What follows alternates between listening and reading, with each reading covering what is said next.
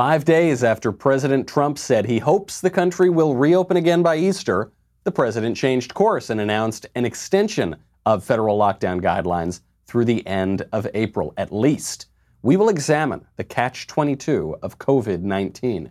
Then, the World Health Organization continues to bungle coronavirus, but never fails to parrot Chinese Communist Party propaganda.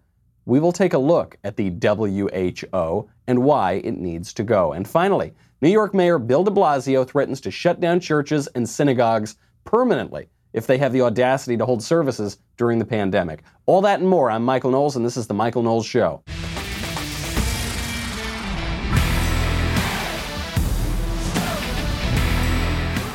You know what a Catch-22 is. A Catch-22 is a situation where you are damned if you do and you're damned if you don't. Comes from the very famous novel Catch-22. And specifically what it refers to is a military bureaucratic guideline or loophole or problem, which is that if you get drafted, you don't want to go to the war, you don't want to have to go fight, you can claim insanity, and that will get you out of fighting. But the trouble is, if you claim insanity so that you don't want to go fight, then that's actually proof that you're sane, because nobody wants to go fight in the war. So therefore, you can't plead insanity, and therefore you have to go fight. It's a catch-22. Either way, you're stuck. That is the situation that the media have put Trump in when it comes to coronavirus. It is the worst position that they have backed him into during his entire presidency. What is the Catch-22 here? The Catch-22 is, if President Trump wants to win in 2020, then he has to restart the economy. Because right now we're getting to the point where we're going to have millions and millions of people unemployed. You could have 20% unemployment rate. You could have just absolute misery around the country. Nobody gets elected with those kinds of numbers.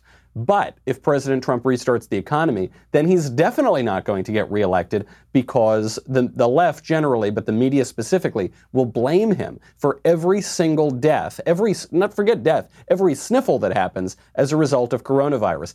Even if those numbers of infection, hospitalization, and mortality are dramatically lower than they predicted, even if those numbers are not even particularly uncommon when it comes to diseases and viruses and flu season and the like. Doesn't matter. They'll blame him for every single one.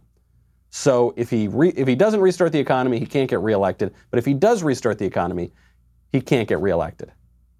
At least in all likelihood. At least as far as the media is trying to push it. So he's damned if he does, and he's damned if he doesn't. That is why he's holding these daily press conferences. Okay? He's trying to instill confidence that he's doing the best job that it is possible to do, even if the strategy keeps changing course. Don't forget, I think it was 5 days ago, we were told that we're going to try to reopen the country by Easter. Then yesterday, we're told we're going to extend federal guidelines to April 30th. And in some places, those guidelines and lockdowns might be extended even further. Places like New York, which is now the center of coronavirus, or Louisiana now, which is blowing up, or other places too. So the strategy, in some ways, is changing day by day. Initially, it's not a big deal. Then it's a much bigger deal. Then it wasn't as big a deal. Now it's sort of a big deal again. But it doesn't matter. Either strategy, the media is going to pin him for it. They're going to knock him on it. So the key here is to just get in front of it all the time, be making the case to the American people that regardless of what strategy you prefer, he's taking control. He's doing a very good job. So that's the big coronavirus update from the press conference yesterday. The shutdowns are going to continue through at least the end of April. Remember, initially, Trump and the federal government said 15 days to slow the virus, and in 15 days we'll reassess. Well, 15 days are up. It's March 30th. The 15 days are up. Now we're told we've got another month of 31 days to slow the virus. President Trump made the announcement reluctantly, but clearly yesterday. The peak, the highest point of death rates, remember this, is likely to hit in 2 weeks. Nothing would be worse than declaring victory before the victory is won. That would be the greatest loss of all. Therefore, the next 2 weeks and during this period, it's very important that everyone strongly follow the guidelines, have to follow the guidelines that our great vice president holds up a lot. He's holding that up a lot. He believes in it so strongly. The better you do, the faster this whole nightmare will end. Therefore, we will be extending our guidelines to April 30th to slow the spread. You can hear the reluctance in his voice. He's dragging on it. It's like he's trying to look for a way out, even as he's saying it. Well, look, we don't want to declare victory before the thing is defeated, because that would be terrible, right? Is that you're doing a good job at containing the virus, you're doing a great job at testing. Actually, the reason that it now looks like the United States has so many cases is just because we're testing. We're testing more than anybody else. And because China's lying and the WHO, the World Health Organization, are covering for them, which we will get to in just a little bit. But the United States is doing a very good job now on this virus. So President Trump is saying, well, you don't want it to, like, it's spiking and then we do a really good job of containing it and then we give up on that good job and it spikes again, and that will look bad for him. He wants to defeat it once and for all. But he's clearly reluctant to do this. That's why he's contradicting his hope and aspiration from just a week ago or less than a week ago. He knows. Not only have the media put Trump in an impossible situation, Trump knows that the media have put him in an impossible situation, okay?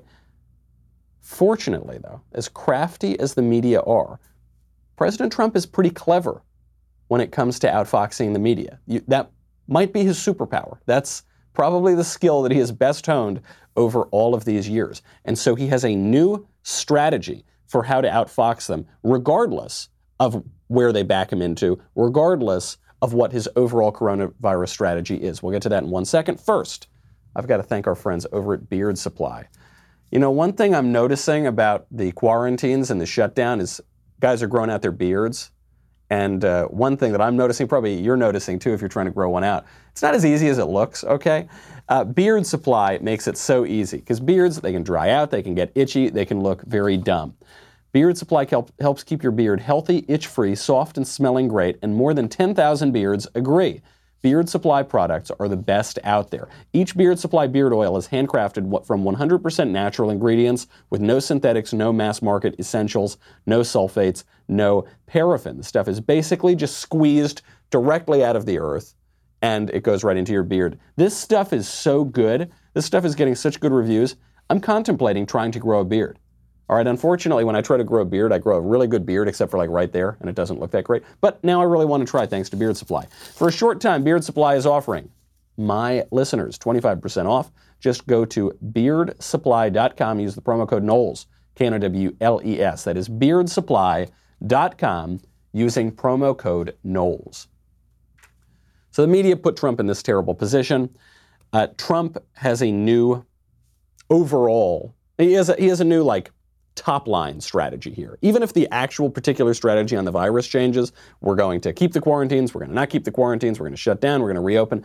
This top-line media strategy is that President Trump is going to harp on the media's own alarmist numbers. What factors are you taking into consideration? What can the American people expect? And is it possible that these April 30th guidelines could be extended? Well, we hope not, but we think it's going to, we have aspirational thoughts. We would have loved to have been a little bit sooner, but we have to do it right. We could have done it. We could have done it on Easter, but there was a good chance that if it's coming down or if it's still going up, maybe it's going to be coming down by that, but we just felt it was too soon. We can't take a chance. Again, because of what we've done and because of the fact that we've stopped the flow from China so early, because the question is from a lot of my friends, why don't we just wing it? Why didn't we just wing it? And I kept asking, and we did models now. Finally, we got these models in. And you hear about the 2.2 million people would have died. I don't mean we would have had 2.2 million cases. These are 2.2 million people would have died. 2.2 million people. Listen to how many times he repeats that number, 2.2 million people. Where's that number coming from? That was the number that was touted by the media from the very beginning, that if the coronavirus spreads, then we're going to get 2.2 million people dead in America. Did you believe that number? I was always a little skeptical of that number. But that was the number that we were told by the mainstream media, by the experts, right?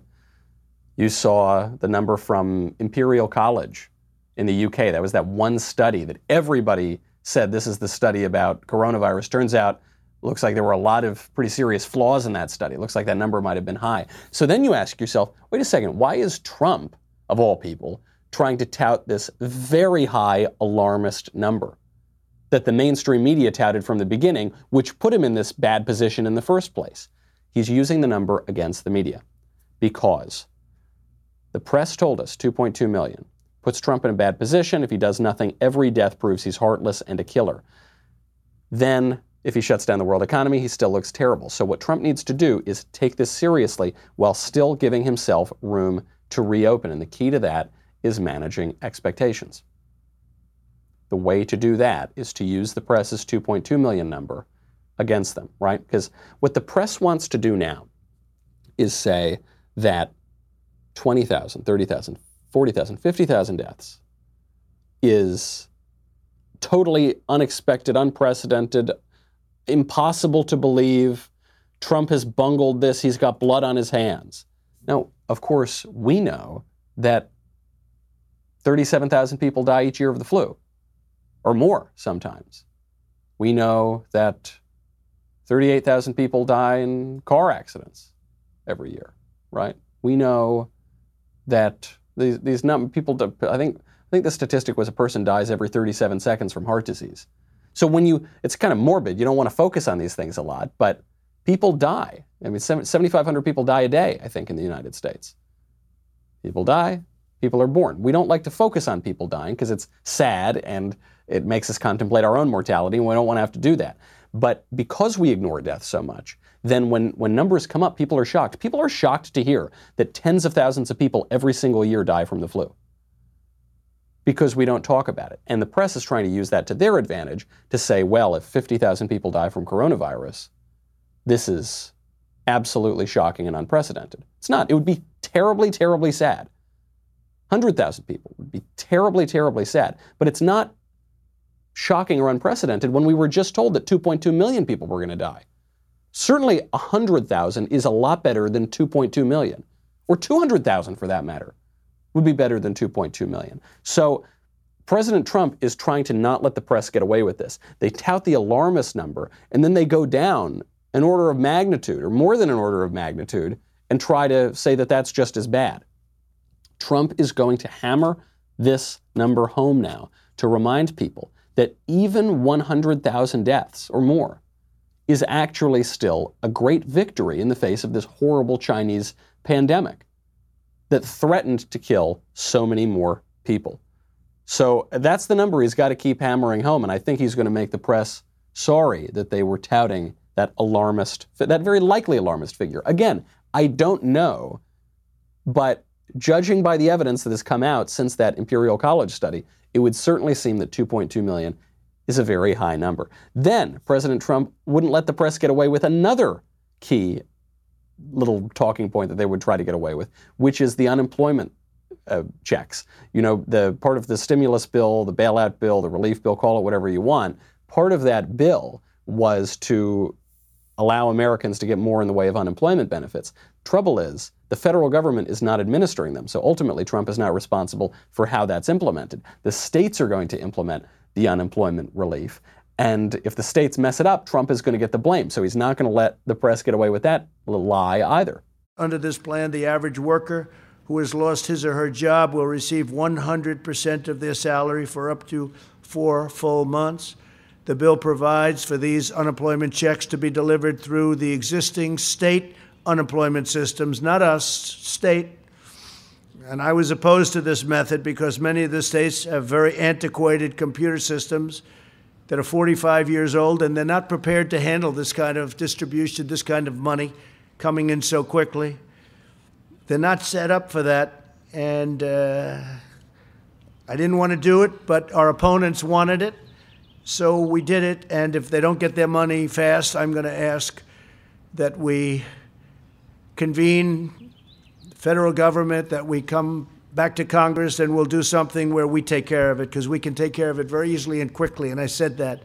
But a lot of these systems are so old and so antiquated at the state level that they're going to have the money. They're going to get the money very quickly, but they're not going to be able to distribute it. So remember what I said, and we will, if we have to, call Congress back or find some other way of delivery of the money. Don't blame me. We didn't want it. If they screw it up, it's not my fault. Some people are knocking Trump here because it looks like he's making excuses.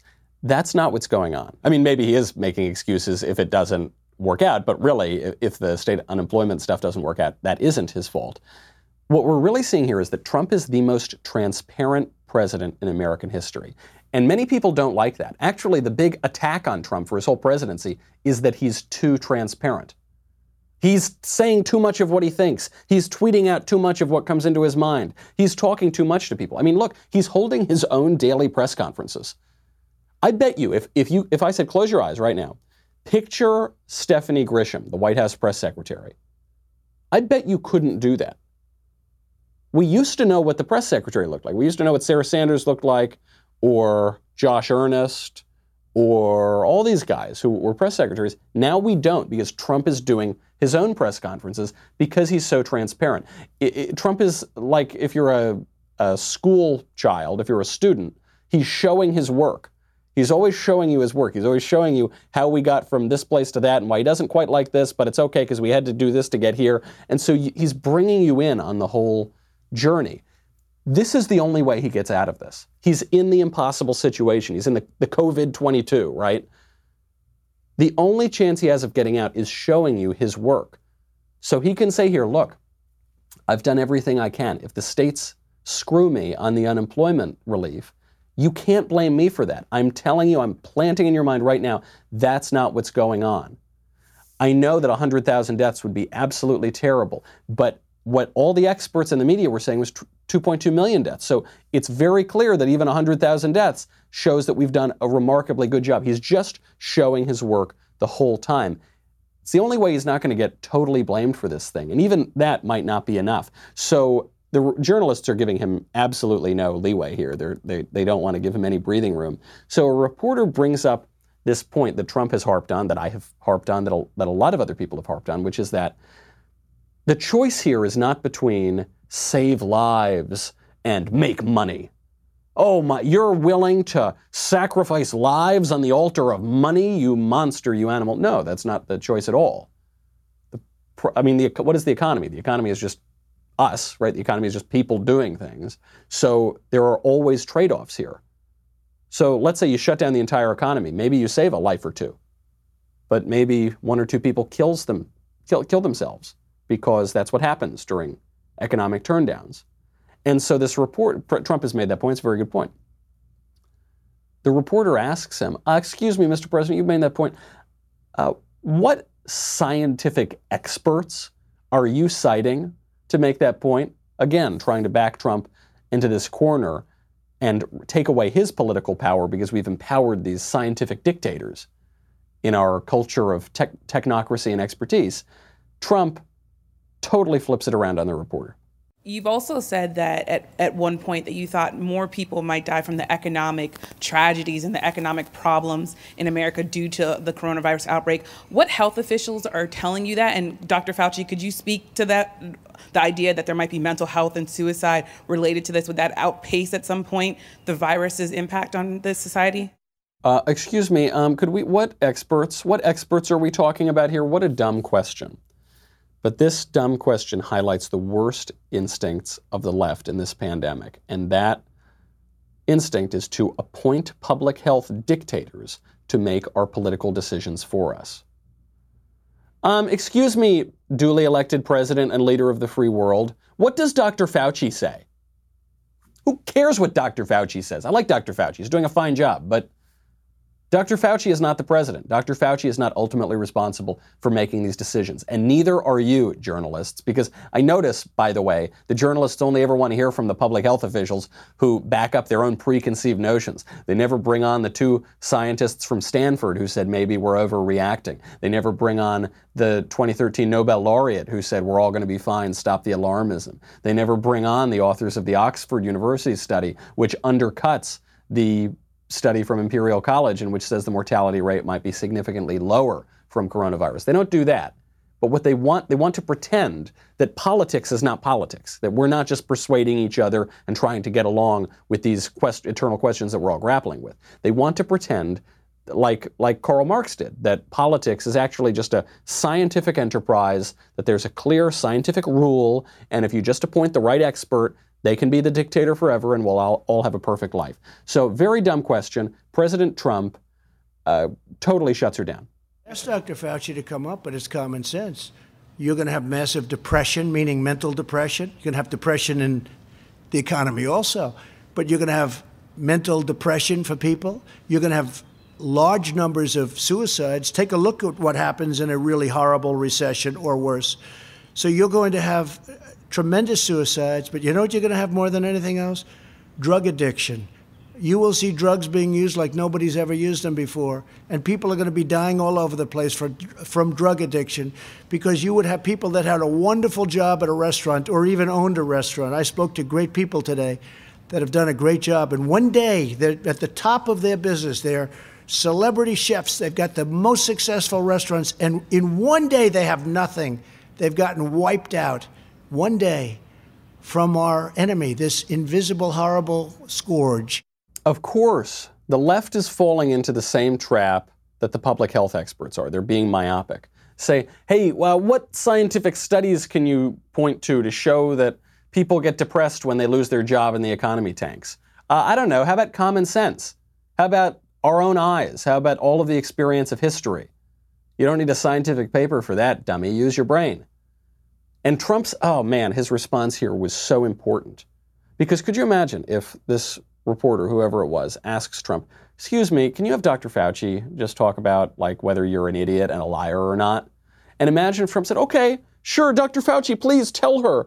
Please, oh, exalted Fauci, please tell her that I'm a good president and that I'm allowed to still be president. Give me a break. If he had turned over the microphone at that question to Dr. Birx or Dr. Fauci, we wouldn't have a president. Because because even the right here, even the conservatives, even the duly elected president would buy into the left's premise that actually we're just governed by a bunch of appointed health experts. But we're not. We're governed by the guy that we elected. Why are the ratings so good? The ratings are through the roof. Trump got in trouble for talking about how high his ratings are. He's got like the best ratings on TV. 3 reasons here.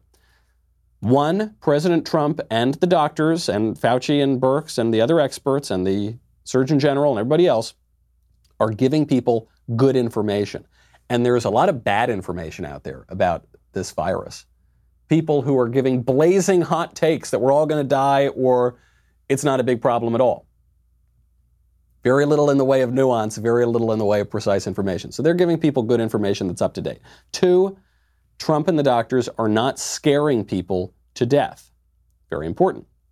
And 3, this is my favorite part, Trump is constantly dunking on the people in the media who are scaring people to death and who are spreading false information. So the best example yesterday, this was egregious even by CNN standards.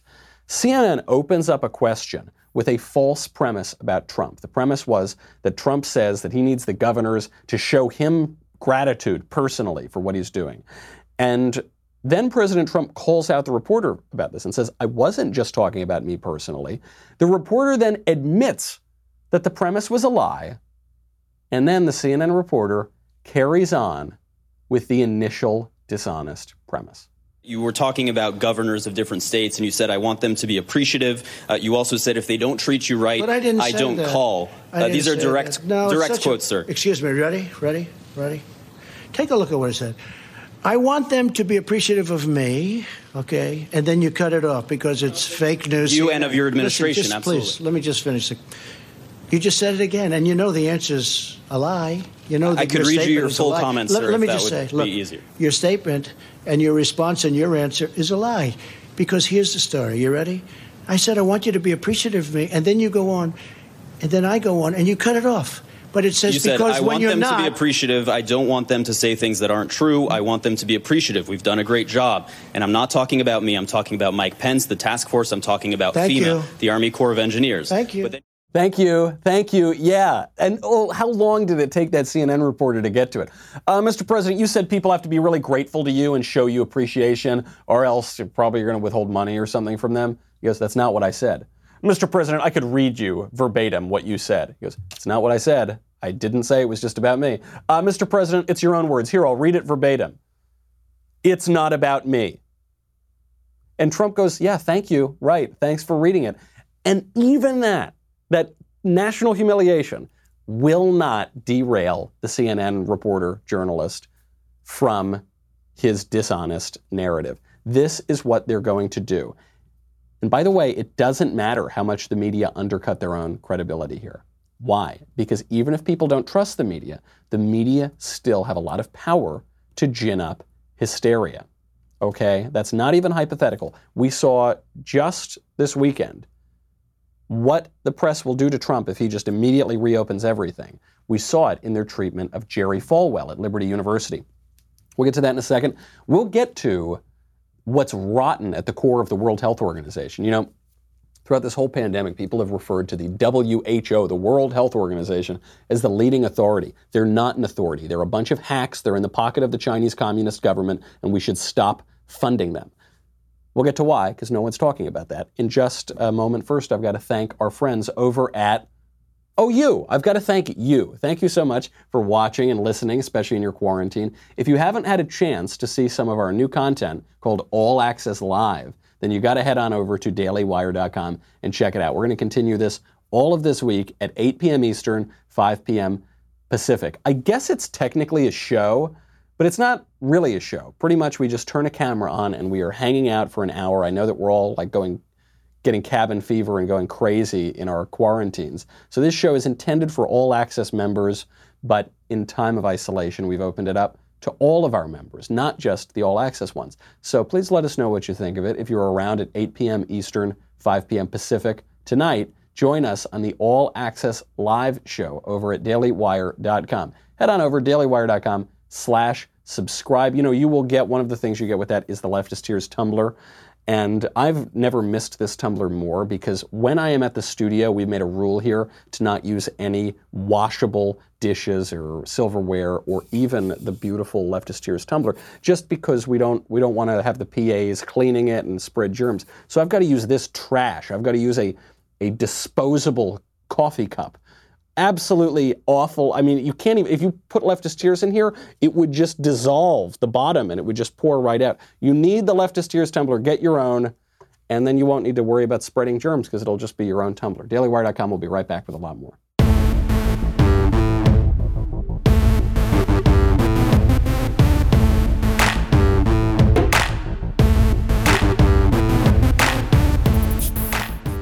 It's not a hypothetical question about what the media will do to Trump if he just reopens suddenly. They did it to Jerry Falwell over the weekend, and it was fake news. So Jerry Falwell decides that, you know, the original federal guidelines, 15 days to slow the spread, that's fine, we're going to do that.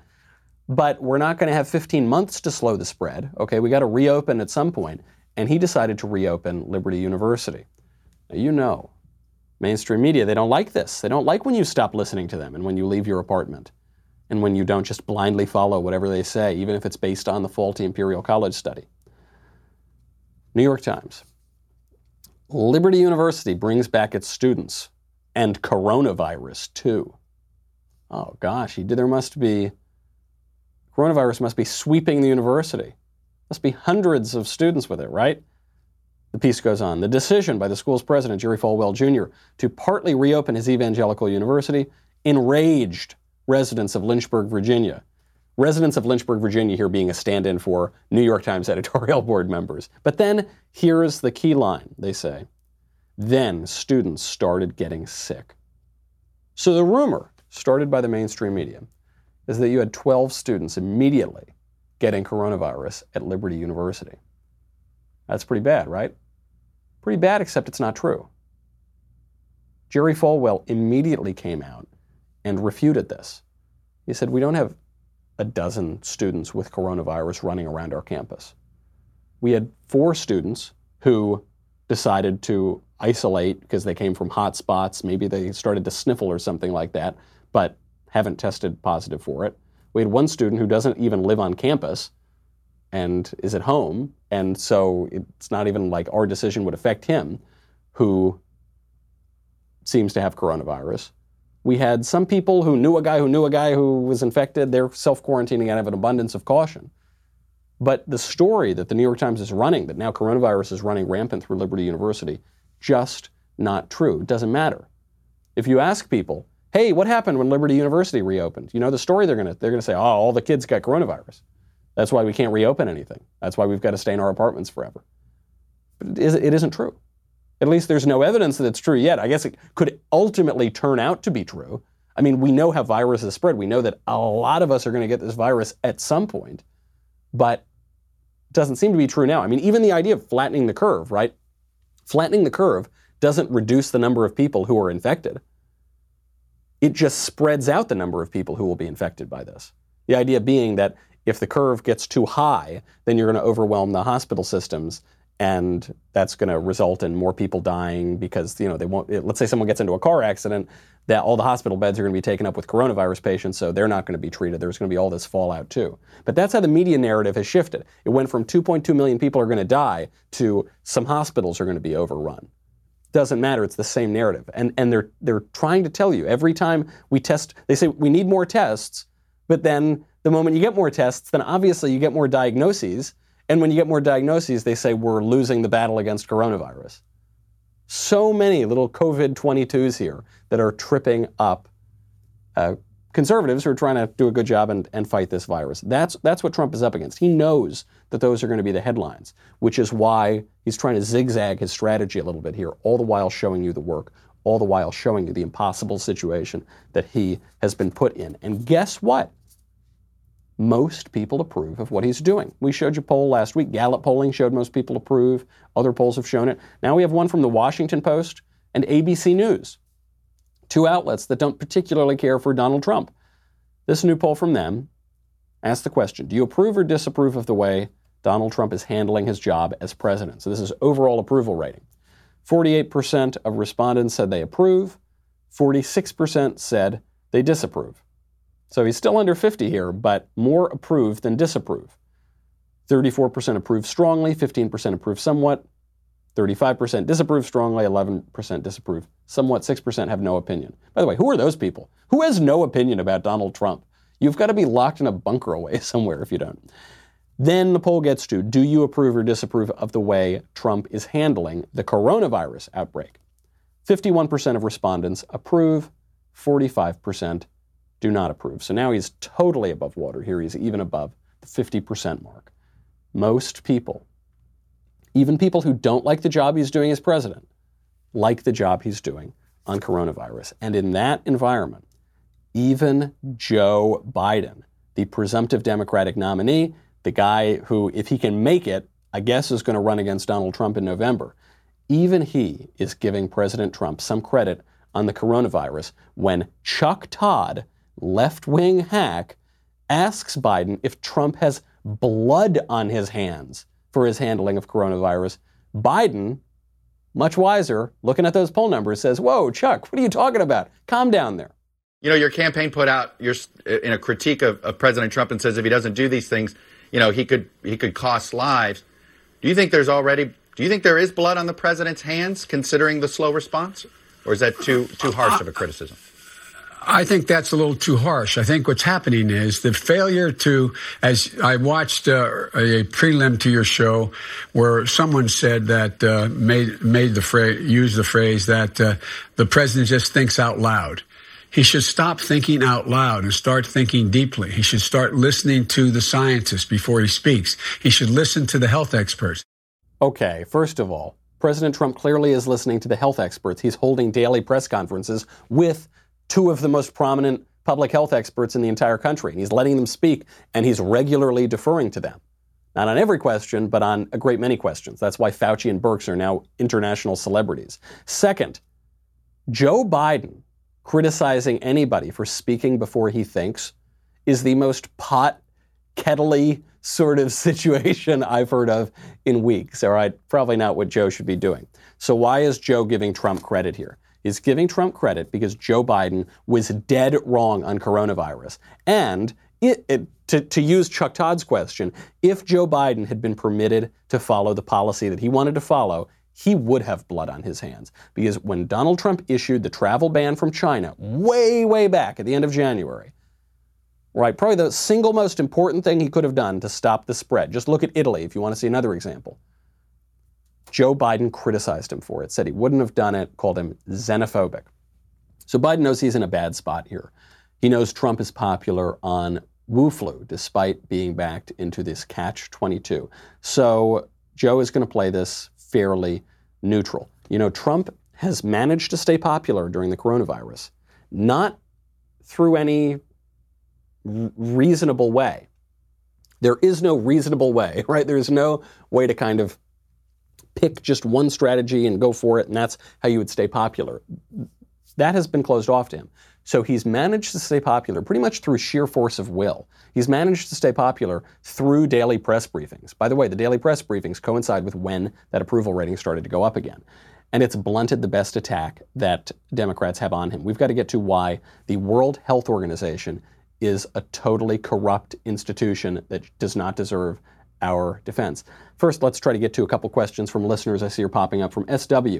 After all the positive news for Andy Cuomo, older brother to Fredo, governor of New York, any thoughts on him being Biden's vice president? Or could Andy even hop into the race this late?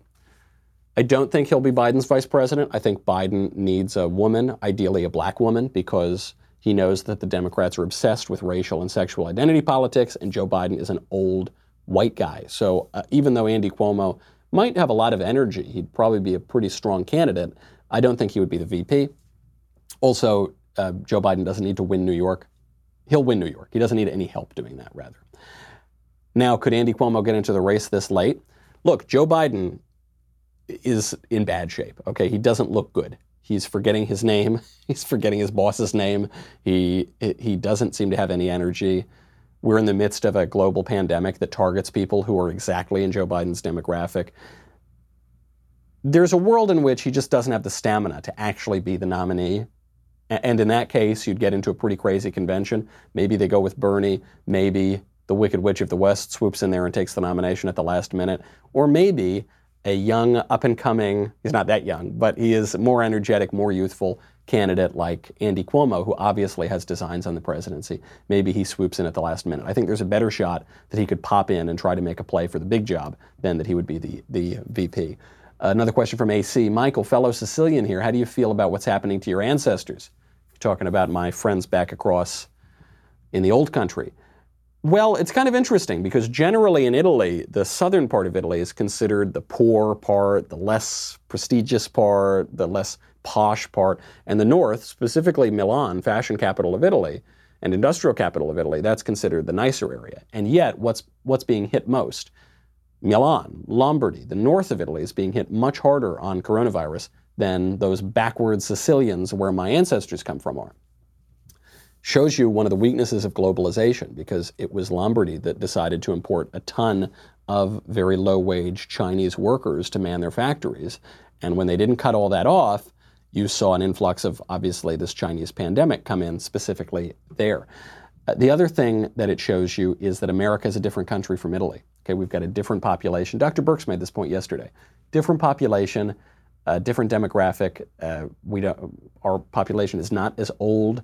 Our population, especially among the old people, do not smoke as much. I mean, Italians just smoke cigarettes all the time, so respiratory diseases really affect them. It shows you the differences in countries, not just from the globalization standpoint and how we got the disease, but how people are treating it as well. Speaking of globalization, the WHO, World Health Organization, is a mouthpiece for the Chinese Communist Party. Take a look at how this WHO hack refuses to answer a question about Taiwan, which is independent from China, but not totally independent from China, and China wants to completely take it over. He's asked a question about Taiwan. He pretends not even to hear it. The WHO considered Taiwan's membership.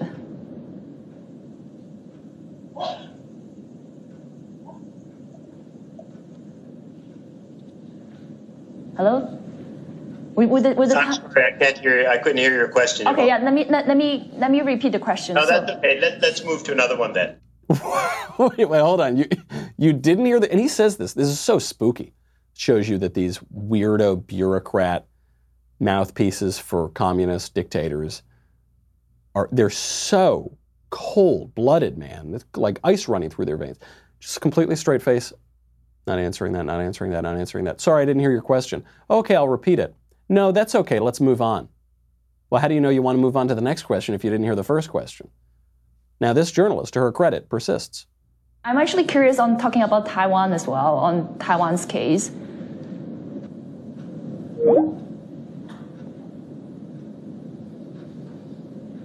We decided to give Dr. Alward another call to follow up. And I just want to see if you can comment a bit on how Taiwan has done so far in terms of containing the virus. Well, we've already talked about China, and when you look across all the different areas of China, they've actually all done quite a good job. So with that, I'd like to thank you very much for inviting us to participate, and good luck as you go forward with the battle in Hong Kong. Yes, thank you very much. Man, that is so spooky, isn't it? Thank you so much. Thank you. Yes, we've talked about China, which owns Taiwan. Taiwan is just part of China, our paymasters. Hi, no, what are you I'm not a marionette for the communist government. What are you, blah, blah, blah. Okay, goodbye, talk to you later. Really spooky stuff. How and why did this happen? Why is the WHO, the World Health Organization, a mouthpiece for communist China? So it looks like China knew about this virus now as early as mid-October. Initially, we thought it was January, then December, then November. Now it looks like mid-October. China covered it up. It punished whistleblowers. It silenced journalists who reported on it. WHO consistently praised the CCP, the Communist Party of China, for its transparency, quote, and leadership, saying its actions were making us safer. WHO experts didn't even go to China until February 10th. China knew about this since mid-October. WHO did not want any part of it. The most aggressive campaign the WHO has waged during this whole epidemic is to stop people from calling this the Chinese coronavirus. And you think, why is the WHO telling me what language to use? They actually had this campaign, don't call it the Chinese coronavirus, don't call it the Wuhan virus, parroting the Chinese communist line. So who is the who? The WHO. Why is the WHO so bad? WHO is a division of the United Nations, which there tells you enough about them, already tampers our expectations. Why is it so bad? The Federalist had a good piece on this. It's so bad because the head of it is a prop for Chinese communists. Tedros Adhanom Ghebreyesus. Former job was in the Marxist government of the Ethiopian People's Revolutionary Democratic Front. As the Washington Post reported, China worked, quote, tirelessly behind the scenes to install this guy as the head of the WHO. China has been working for years behind the scenes to take over international institutions to try to ease their normalization. They're a Chinese dictatorship, a communist dictatorship, but they're trying to enter the world as this kind of international, wonderful, democratic country. China already runs 4 of the UN's specialized agencies. No other country controls more than 1. Clear takeaway here, okay? We give the WHO $500 million a year. We are by far the biggest contributor to the WHO. And yet the WHO is a mouthpiece for China. We need to defund the WHO until its China patsy leader is ousted. We should cut off their money. I know there's this idea that Trump is going to cut money from the WHO, the World Health Organization. That's going to compromise public health. It won't. They're useless. They do nothing. They're worse than useless. They help communist thugs cover up the worst pandemic we've seen in our lifetimes. Get rid of them. Get rid of the money. Oust the leader.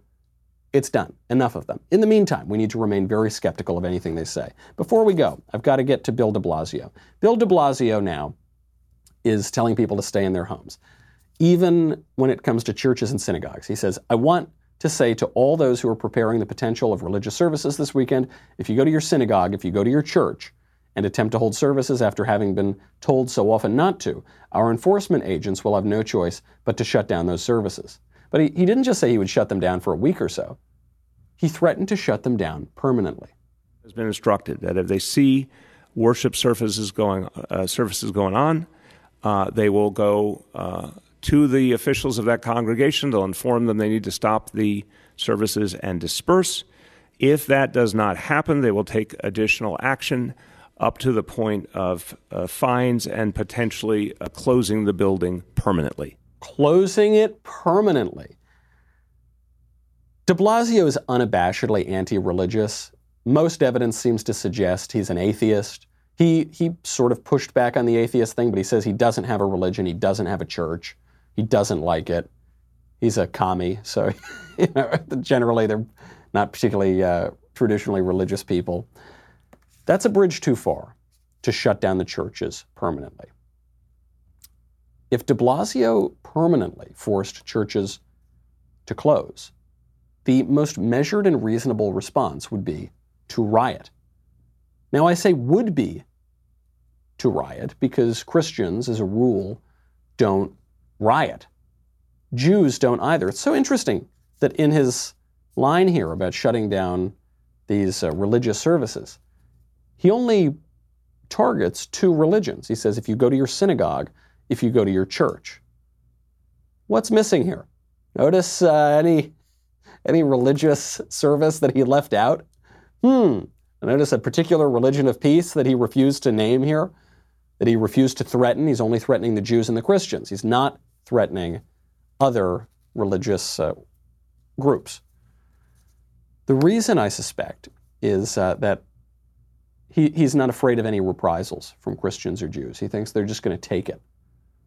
And I don't know, he clearly has some particular antipathy toward Christians and Jews that he doesn't have towards, say, Muslims or Hindus or other groups as well. That is a step too far. This country, if it is founded on any one thing in particular, it is on the ability to practice your religion. It's what the Pilgrims came over on the Mayflower for. We have no established church at the federal level. All sorts of different religions have thrived in America. We're much more religious than the rest of the Western world. Religion really matters.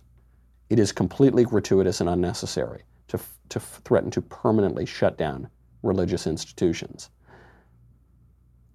If the government were to do that, the government would be illegitimate. Very extreme position they're trying to put everybody in now. Very tough for those of us on the receiving end of it to react.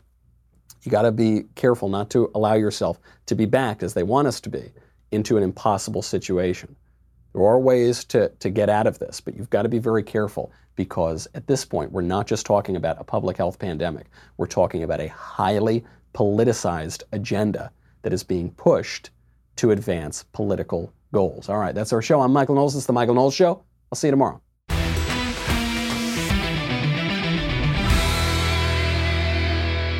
If you enjoyed this episode, and frankly, even if you didn't, don't forget to subscribe.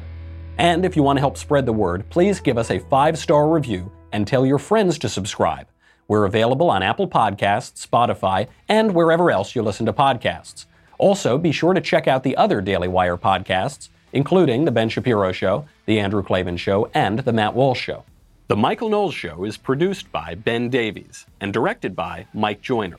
Executive producer, Jeremy Boring. Supervising producers, Mathis Glover and Robert Sterling. Technical producer, Austin Stevens. Assistant director, Pavel Wadowski. Editor and associate producer, Danny D'Amico. Audio mixer, Robin Fenderson. Hair and makeup, Nika Geneva. Production assistant, Ryan Love. The Michael Knowles Show is a Daily Wire production. Copyright Daily Wire 2020. You know, the Matt Walsh Show, it's not just another show about politics. I think there are enough of those already out there. We talk about culture because culture drives politics and it drives everything else. So my main focuses are life, family, faith. Those are fundamental, and that's what this show is about. I hope you'll give it a listen.